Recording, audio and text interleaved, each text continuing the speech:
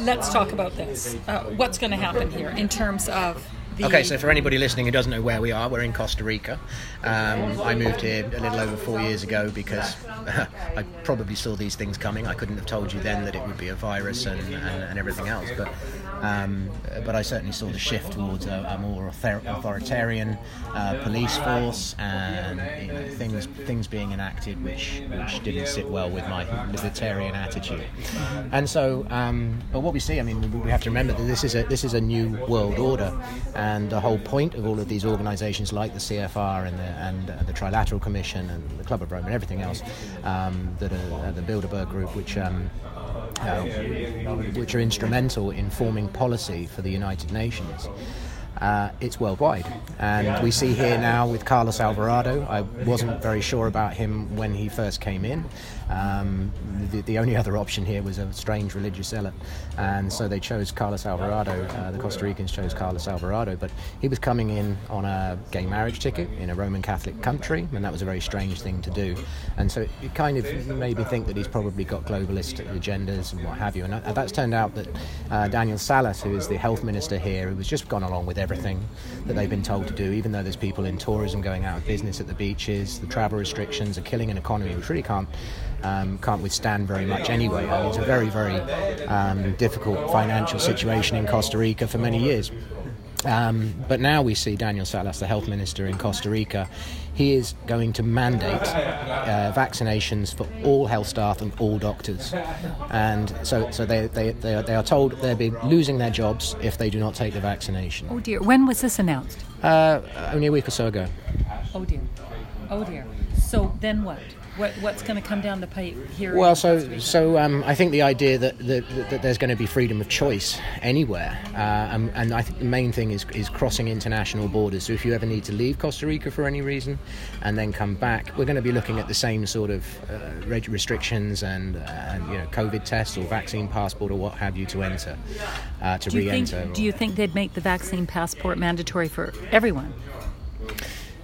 Well, I think it's going to be mandatory. We need to discuss the difference between mandatory and coercion, because mandatory is actually illegal under the Geneva Convention as of the Nuremberg trials, and nobody can be forced medicated or vaccinated or whatever against their will.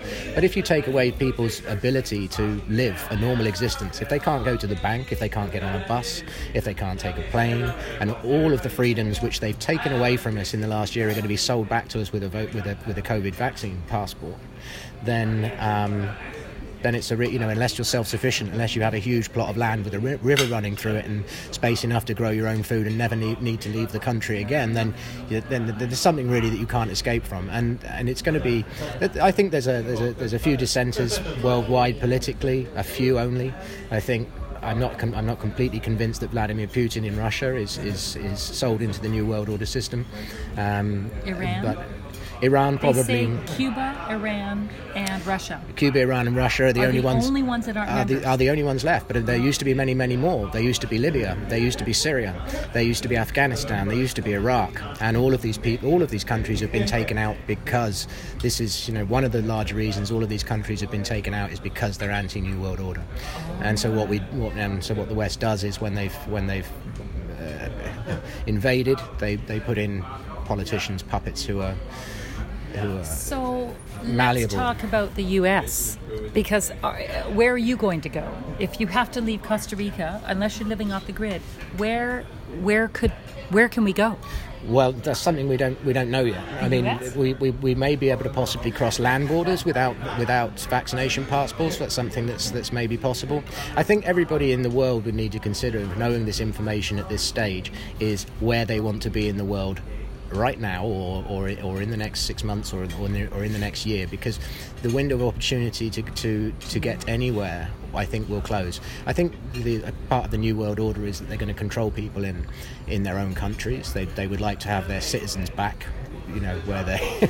But do you not feel as though there might be some strongholds? Like I'm thinking, okay, there's a lot of states that are pushing back.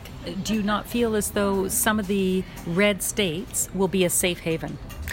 Well, I think the Florida governor, I forget his name now, but he's absolutely, he seems to be showing his hand to be against, and the Texans as well, and they would be the usual suspects that you would expect. So could they resist this?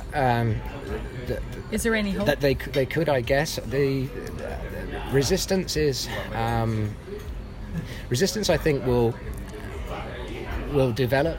The possibility of resistance may develop later on when more people around the world in their own country start to see what is actually happening. Mm-hmm. And if there is some awakening of the senses which help them to see that all of this is being done, the crisis has been engineered for the end game rather than the other way around. Yes, yeah.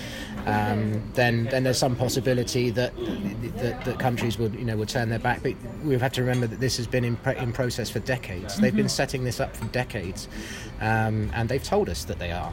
Mm-hmm. So this complete sort of totalitarian control over all governments and having all puppets in place in the countries which they need to rule. We have to remember that 179 countries out of the 192 in the world signed up to the Earth Summit, the Sustainable Goals, the Rio in 1992, right. And this was what the meeting, the world meeting, which brought about Agenda 21 and Agenda 2030. So we know that 179 of the 192 countries were on board, and that was in 1992. Interesting.